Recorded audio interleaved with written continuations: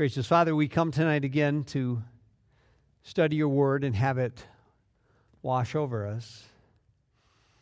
And as we go over this most important passage or chapter in all the Bible, not the most important, but certainly one of, help us look at it with fresh eyes, Lord. Let us see details that maybe we've missed in the past.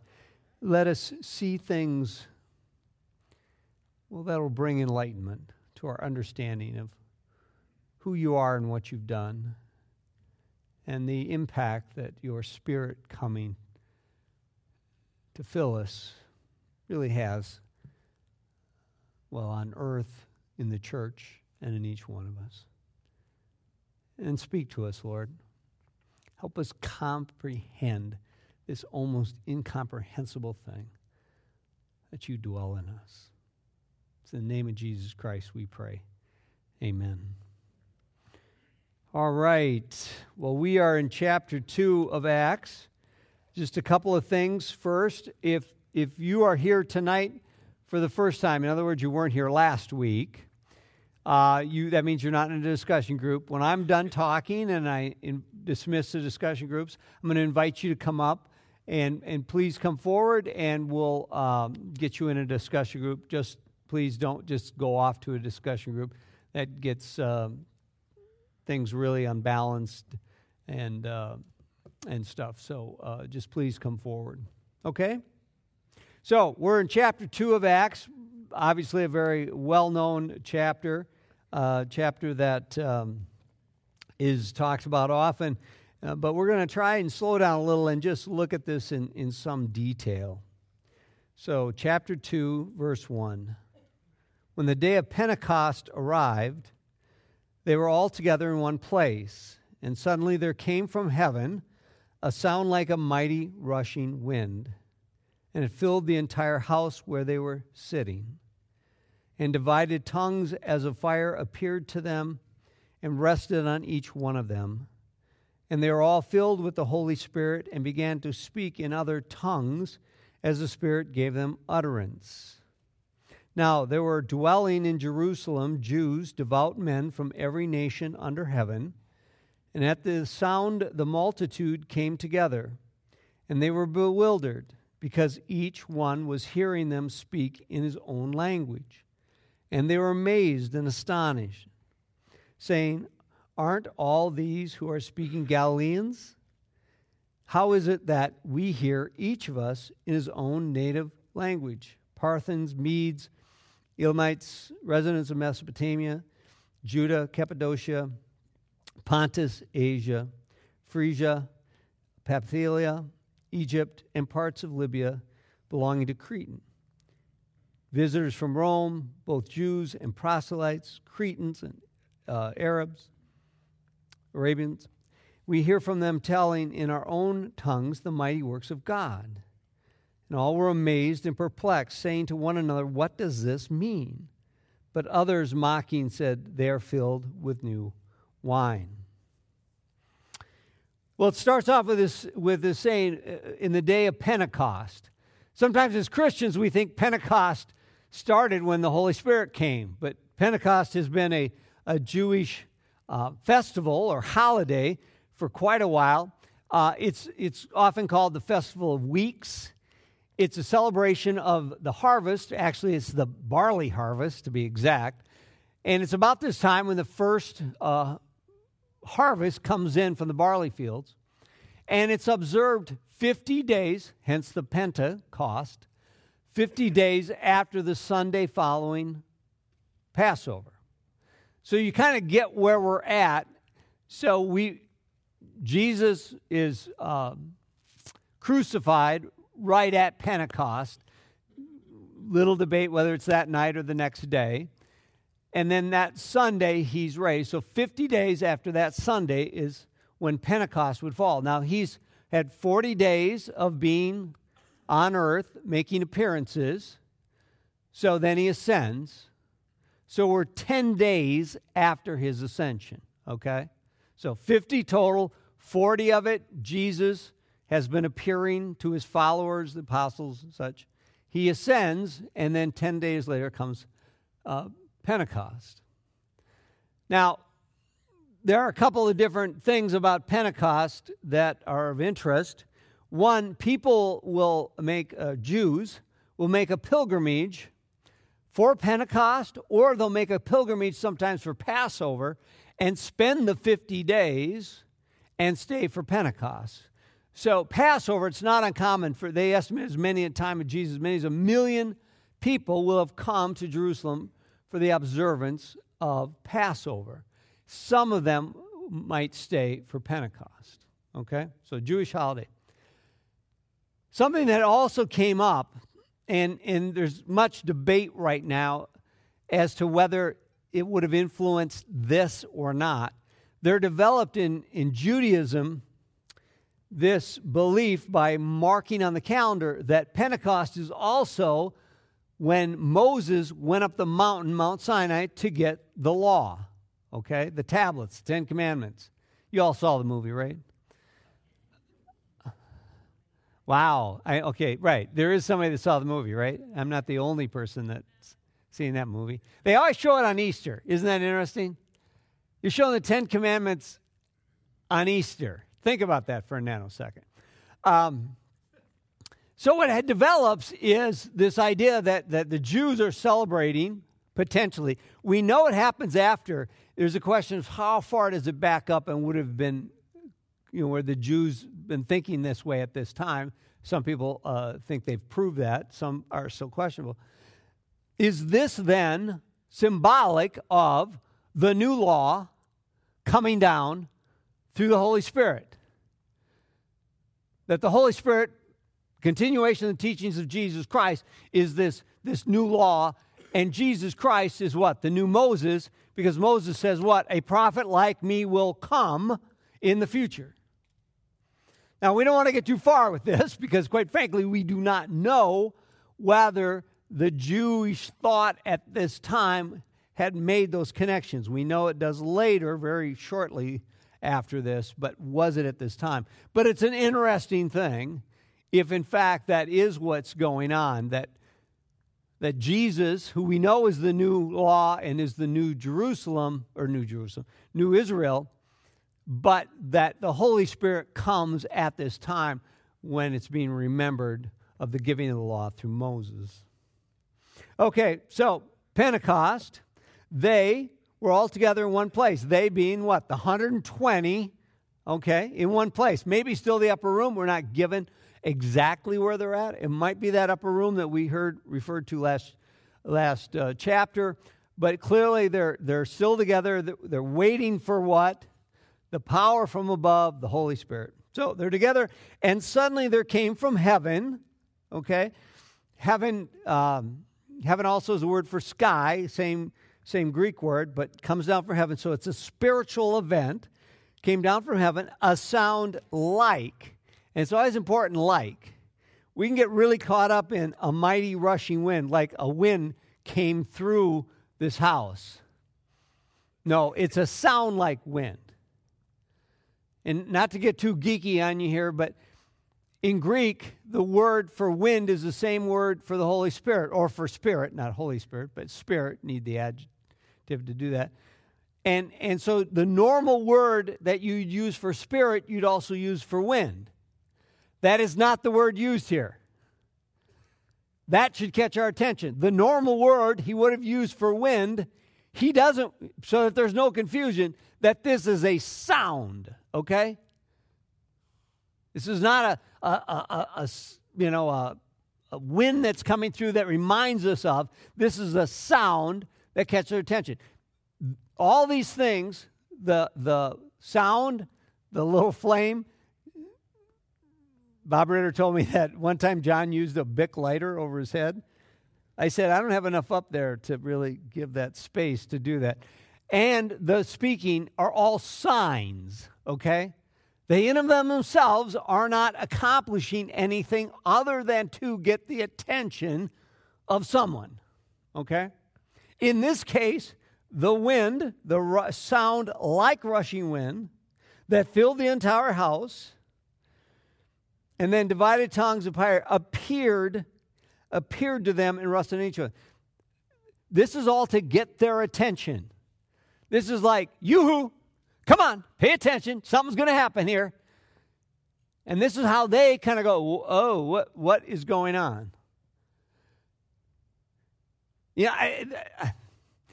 We'd like to say, hey, if the Holy Spirit showed up, I don't need all this special effects. I think I'd get really, like, wow.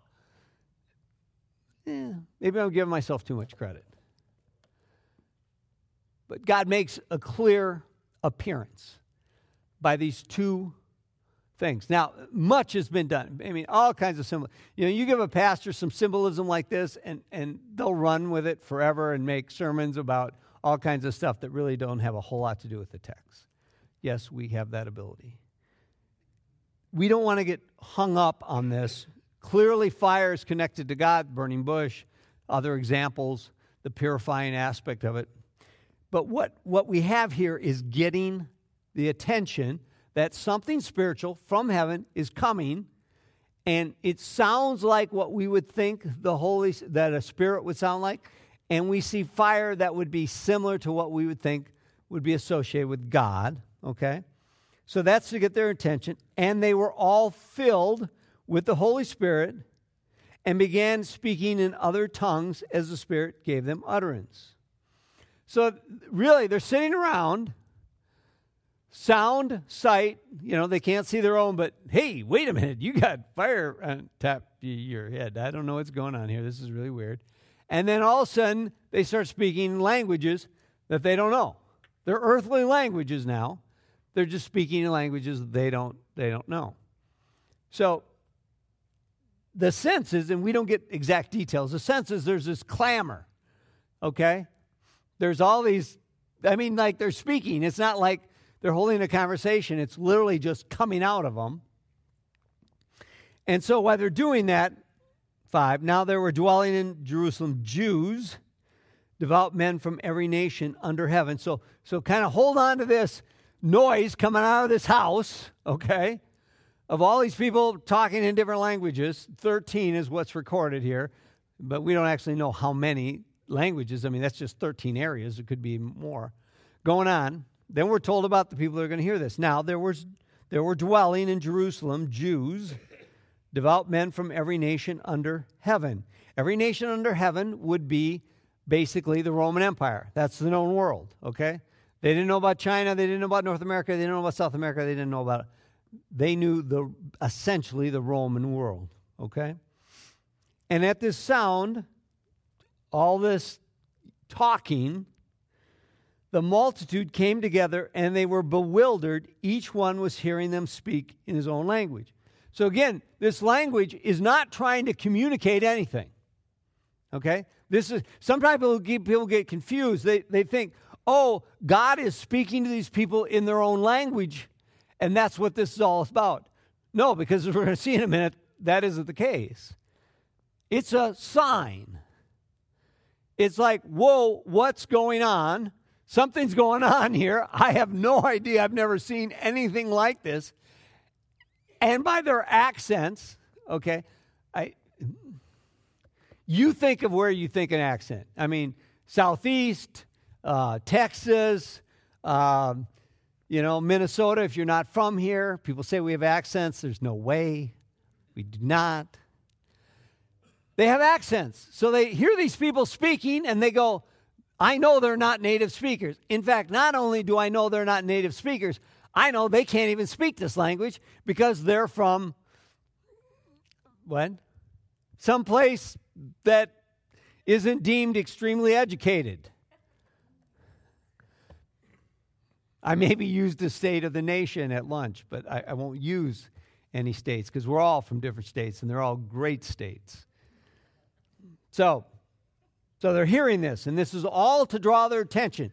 To say, just like the fire and the wind was to draw the apostles' attention, this is to draw these thousands of people that are in the area attention.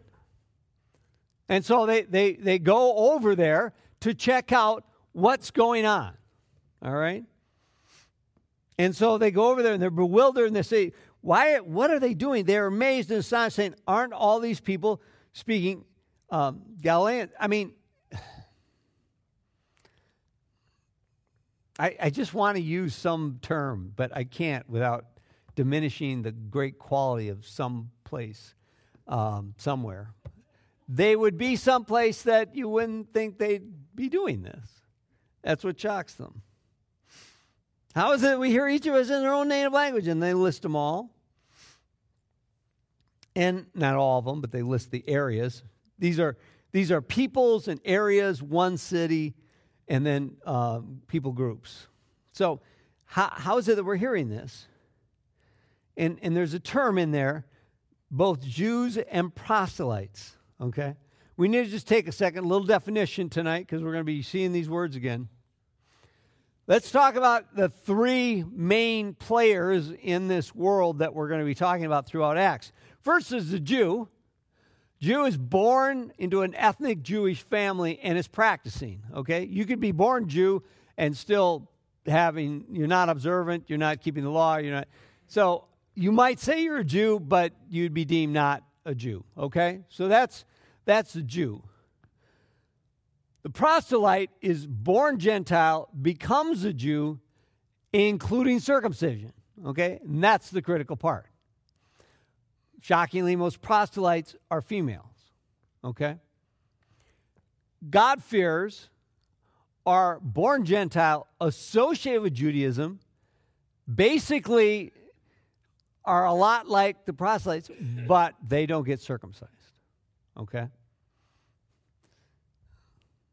The argument that is growing quite strong in the scholarly world when it comes to Acts is that most of the people that come out of the synagogues and become believers are God-fearers.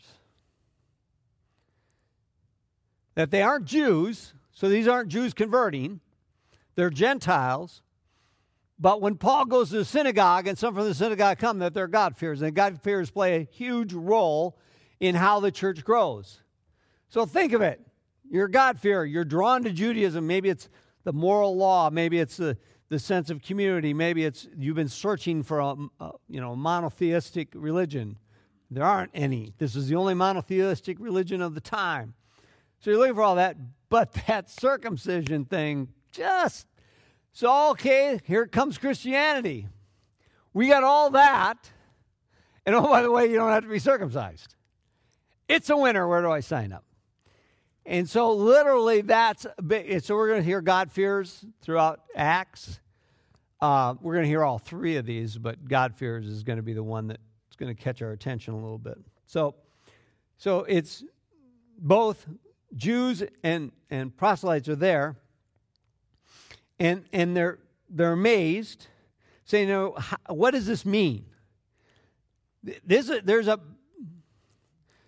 Throughout this chapter, there's this section of they're confused, bewildered, perplexed, but interested, and they say, okay, what does this mean? And we're going to hear in a little bit, what do we have to do? And that's always the segue. Every section ends with that. So they go, what do we have to do? Now, there's some that are the naysayers, they're just drunk, new wine, meaning wine that hasn't been fully fermented. It's cheap stuff. And so there's some of those, but that's not what we're focused on. It says, what does this mean? I want to know.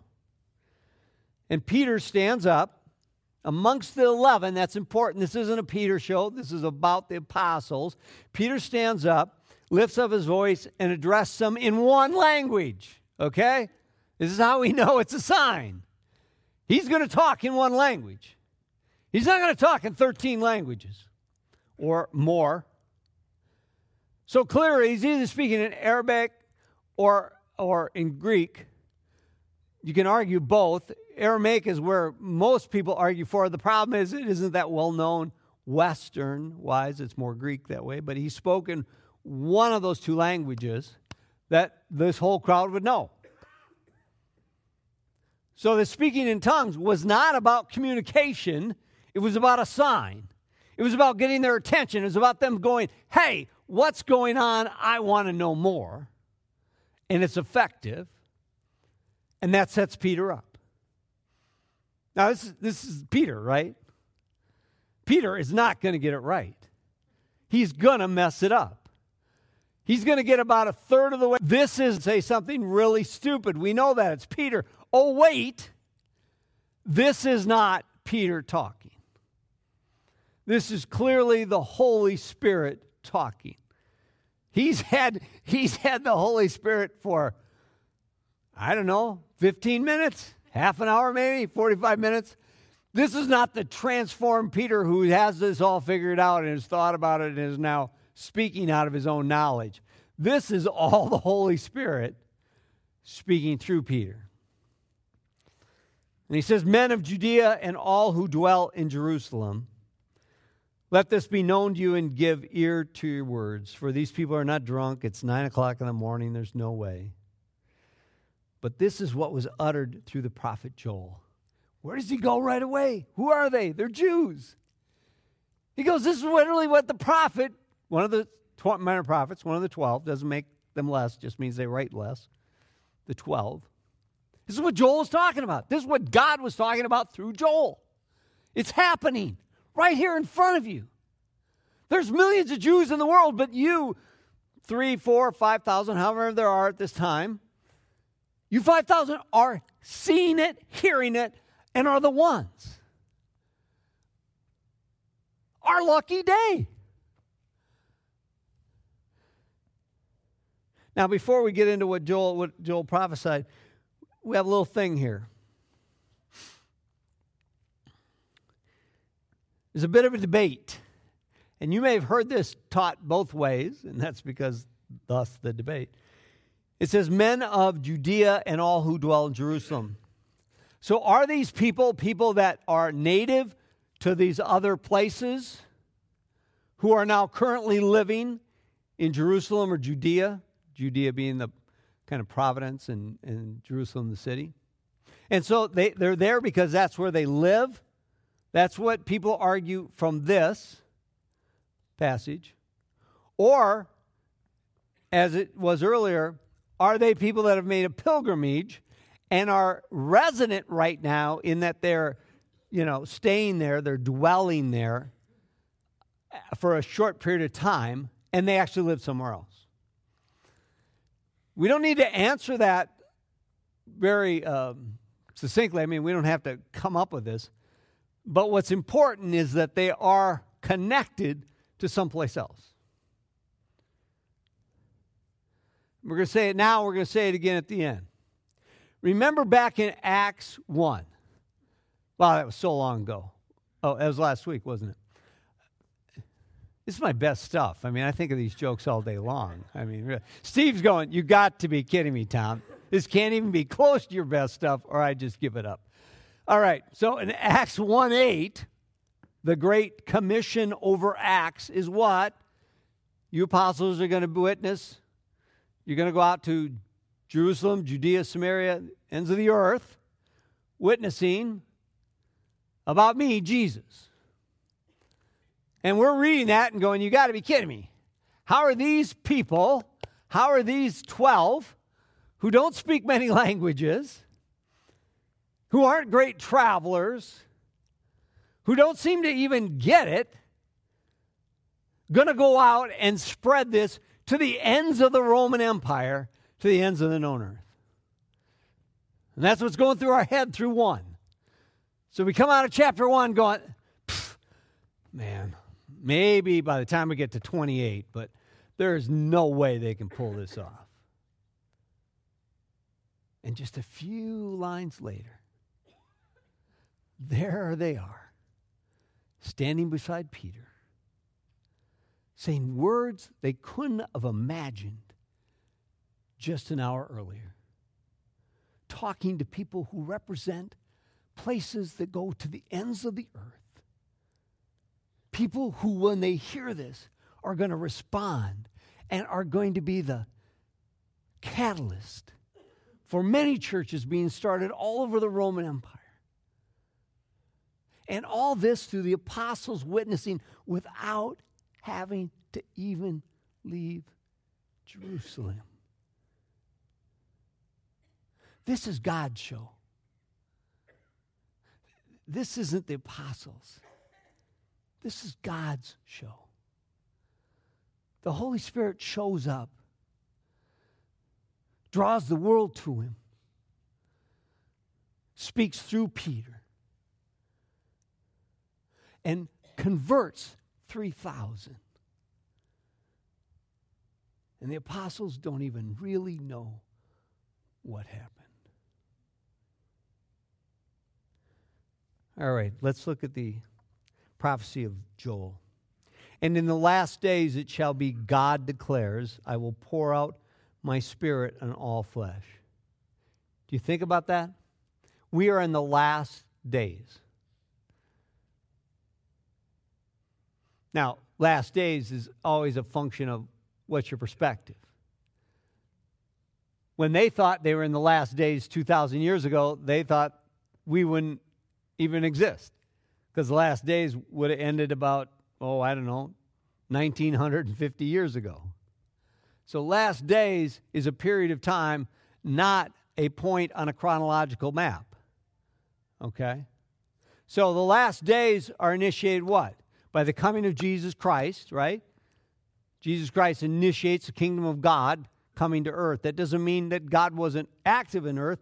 It wasn't that he didn't have people of earth, but the kingdom of God coming to earth is a function of what? Jesus Christ coming.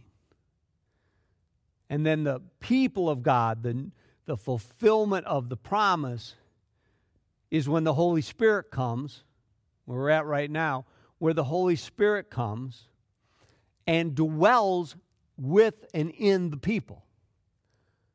This is unimaginable to the Jew, to the Israelite. We've said this many times. Why is it unimaginable? Because they can't be with God, because they will die because of their sin. That's why there's the veil across the temple of the Holy of Holies to keep you from going in, because if you go in the presence of God, you're going to what? Poof, dead. That's why the high priest has a rope tied across him around him in the one day a year when he goes in to make atonement. So when he dies, if he isn't pure enough to go in and do that, they can drag his body out with no one else having to go in and get him. Think about that for a second. Okay. The high priest, once a year, goes into the Holy of Holies, the presence of God, and they tie a rope around his waist that if he isn't pure enough, he will die so they can get his body out. That same God is going to come live in your house. That same God is going to dwell with you every minute of every day. That would have freaked out the Jew.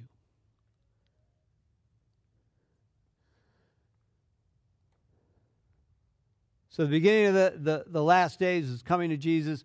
What's the end of the last days? The return of Jesus. The day of judgment. I will pour out my Spirit on all flesh. We're going to have a lot of overarching statements, one of which is all flesh. It's going to get defined very quickly. In fact, some of these are going to be defined in the very next chapter. So we're just going over. So when you see all flesh, you mean, all humanity is going to have the Holy Spirit. It's going to get defined. So, and your sons and daughters shall prophesy. They're going to testify. They're going to preach. That's what prophesy means. And your young men shall see visions, and your old men shall dream dreams. And even your male servants and female servants of those days I'll pour out my Spirit, and they will prophesy. Servants, slaves. Think slave, because that's really what the word is. Your slaves will even be. It's a powerful day. And I will show wonders in the heavens above and signs on the earth below. We saw that with Jesus. All this is fulfilled with Jesus. Blood and fire, the vapor of smoke. We saw some of that when Jesus was crucified. The sun will turn to darkness. Saw that when he was crucified. The moon to blood. Could have been in effect before the day of the Lord comes, the great and magnificent day.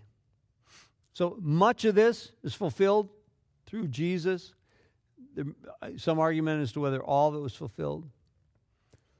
And all this before the day of the Lord comes, the great and magnificent day. I love the way the day of the Lord, that's the day of judgment, is talked about in the Bible. It's talked about as the horrible day to be feared and to dread. And it's talked about as this great and glorious, magnificent day. And the Bible talks about it both ways regularly. Why? Kind of depends on where you're at with God. For some people, it's going to be a great, glorious day. For most of the earth, it's going to be the worst day of their life. So when we see this, we have to think of it as it's seen through the believer's eyes. And it shall come to pass that everyone who calls upon the name of the Lord shall be saved. Saved from what? Saved from that day of the Lord, that judgment, that powerful day. Then he goes on. Men of Israel, hear these words. Jesus of Nazareth, a man attested to you, attested meaning, vouched for by God with mighty works and wonders and signs. So this is how God said this is the Messiah. Signs that God did through him in your midst, as you yourselves know. Okay? You know this for a fact. This Jesus delivered up according to the definite plan and foreknowledge of God. Okay? All this was God's plan. He said, getting ready to give him you crucified and killed by the hands of lawless men.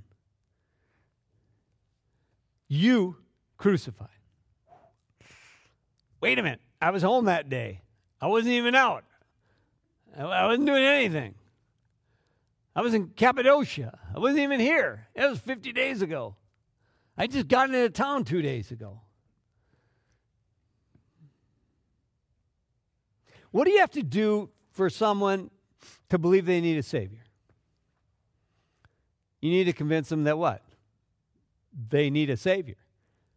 Otherwise, you can talk to them all day long about a Savior, and if I don't, I've used that analogy many times. If you come up to me and tell me that you have a motorcycle for me, and I don't ride motorcycles, it's not going to mean anything. Oh, great, that's super. No thanks. I come up and tell you about a Savior, and I don't feel I need a Savior. I go, and most of us have, that's great. That's great. You keep your little Savior to yourself because I don't need one. He's got to convict the Jew of what? That they need a Savior. But you tell a Jew you're a sinner, what do they say? Yeah, news, big deal. Yes, I am a sinner. Luckily, God provided the sacrificial system to take care of my sins. And I live under that system. And I'm very compliant. I take my goat one, and I have to, that's a big one, but I take and get a bird, take some grain, I make all my offerings. Day of Atonement, I'm right there. Passover, I brought my lamb. I have my sins taken care of by the system that God provided through the Mosaic Law. You can't touch me. How can you touch me? Yeah, tell me I'm a sinner. I don't care. I got this system inside of my thing. Now, later on, we're going to see where Paul challenges that system with the coming of Jesus Christ. But right now, we're not there. So Peter doesn't say what? You're a sinner. He says, you've done what? You've killed the Messiah, the anointed one. I don't know. You look that up in the law. Is that page 47 where it says, what sacrifice takes care of killing the Messiah? Yeah, there isn't one. You got a system. The system doesn't take care of this one. The shocking thing for me is I would think they'd go, yeah, you and your Messiah. But that isn't what happens. He goes on and talks about David using the Psalms and saying how David says, I saw the Lord always before me, meaning This is Jesus talking. Right hand that I may not be shaken, my heart was glad, my tongue rejoiced, my flesh will also dwell in hope. In other words, Jesus Christ was not decaying, hopeless, abandoned to Hades. And his point is what? As he says, I know David's body was buried and was essentially decayed. So David cannot be talking about in 25 through 28 about himself. He's clearly talking about someone else, and I'm here to tell you that someone else is Jesus. That's what he says in 29. Brothers, I may say to you with confidence about the patriarch David that he both died and was buried, and his tomb is with us today. Being therefore a prophet, he's talking about that which is someone else. He's talking about the resurrection of Christ. And that he was not abandoned to Hades.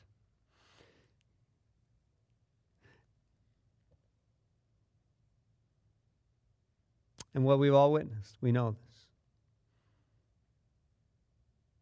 Being therefore exalted at the right hand of God, it's 33, and having received from the Father the promise of the Holy Spirit, he has poured out this that you yourselves are seeing and hearing. It's from Jesus. Now this brings us to that question. Why did Jesus have to leave for the Holy Spirit to come? We're told in John 16, starting in verse 4, going on through verse 11, Jesus talking to the disciples, I did not say these things to you from the beginning. This is his long instruction in John. But now I am going to him who sent me, the Father, and none of you asked me, where are you going? But because I have said these things to you, sorrow has filled your heart. I've said I'm leaving. You're sad. Nevertheless, I tell you the truth. It is to your advantage that I go away. For if I do not go away, the Helper, Holy Spirit, will not come to you. But if I go, I will send him to you. And when he comes, he will convict the world concerning sin and righteousness and judgment. Concerning sin, because they did not believe me. Concerning righteousness, because I go to the Father, you will see me no longer. So why did Jesus Christ have to ascend for the Holy Spirit to be sent? Well,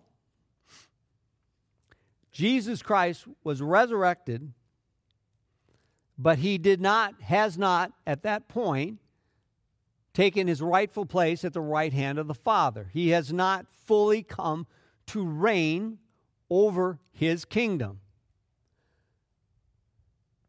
So when he ascends to the Father, he ascends to heaven, the spiritual realm. He sits at the right hand. He's fully seated as King, Lord of the kingdom of God.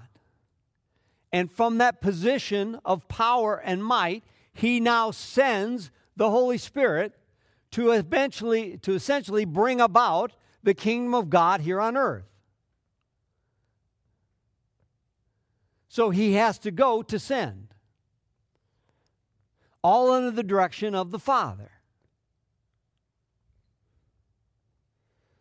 So this exalted Jesus, who is sitting at the right hand, has received from the Holy Spirit, received from the Father, the promise of the Holy Spirit. He's poured this out on you.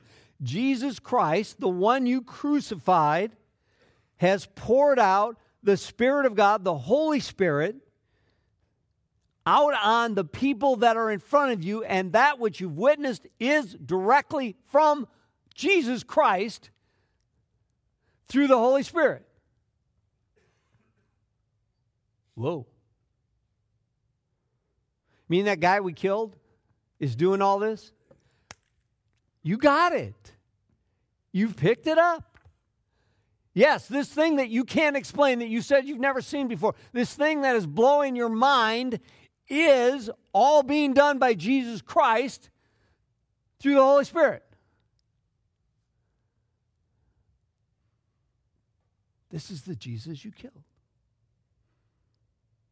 And when they heard this, they were cut to the heart, convicted, were really scared, and said to Peter and the rest of the apostles, "Brothers, what shall we do?"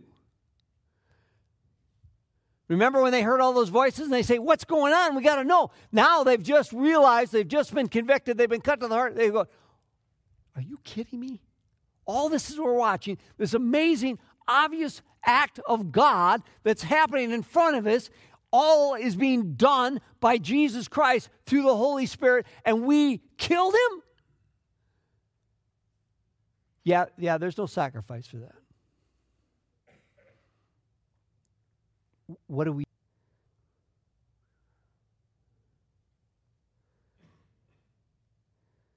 And he says this powerful, very short sentence: repent and be baptized, every one of you, in the name of Jesus Christ, for the forgiveness of your sins, and you receive the gift of the Holy Spirit.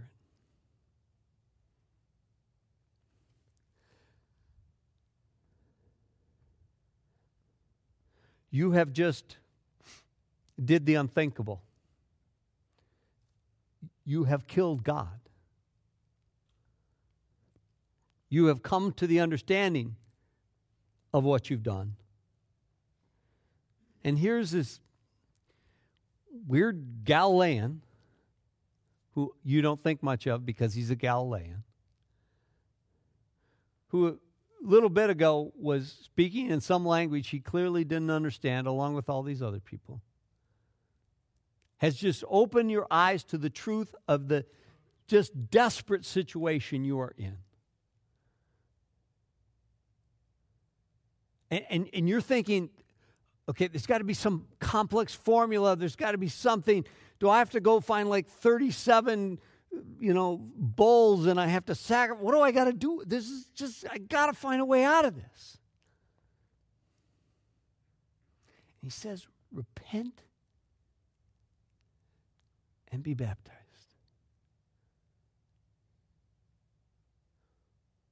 Excuse me? There's got to be more to it than that. You're telling me if I repent that God's going to forgive me for killing the Messiah? Yeah. In fact, the Messiah died so that you can be forgiven for killing him.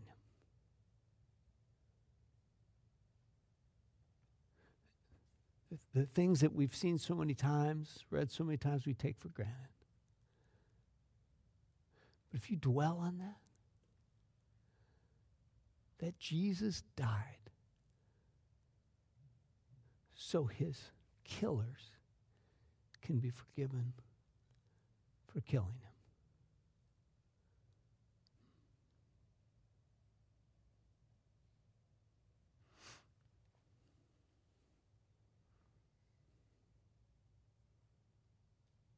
You repent. You turn. It isn't you say, "I'm sorry. I feel bad about it." You acknowledge that it's wrong, that it's a sin, it's an affront to God, and you turn from it. That turning process is not a quick 180 smooth, I'm all done with that. It's a constant process called sanctification. But our goal is to continue to realign ourselves to Jesus Christ. It should be our goal every day, as it is their goal.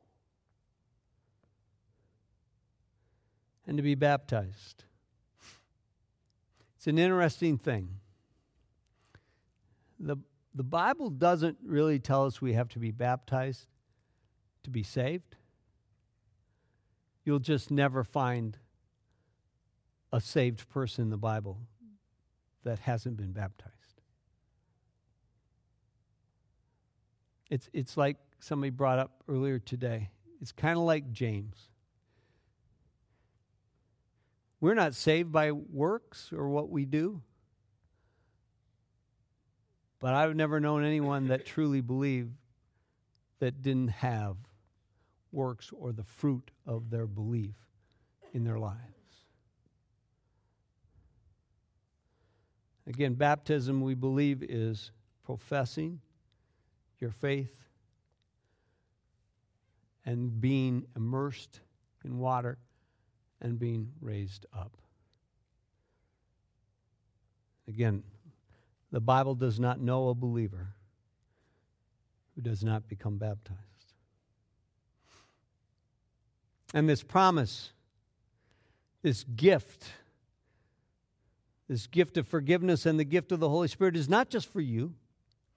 It's for your children and all who are far off, everyone whom the Lord our God calls to himself. With many other words, he bore witness and continued to exhort them, saying, save yourselves from this crooked generation. So those who received his word. And that's what makes me think there are many more there. Were baptized and were added that day about 3,000. See, it's crazy how a group of people can hear the exact same words and some receive it and some reject it. But that's the way it's been, and that's what the Bible says it's always going to be on this side of the return of Jesus.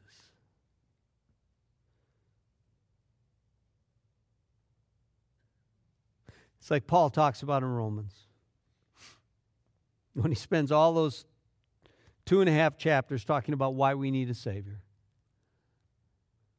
Seemingly beating us down all the time, beating us down to simply tell us that, yes,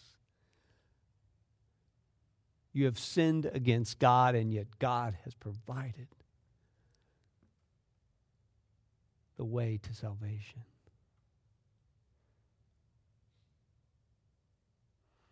All right, let's go in our discussion groups. If you haven't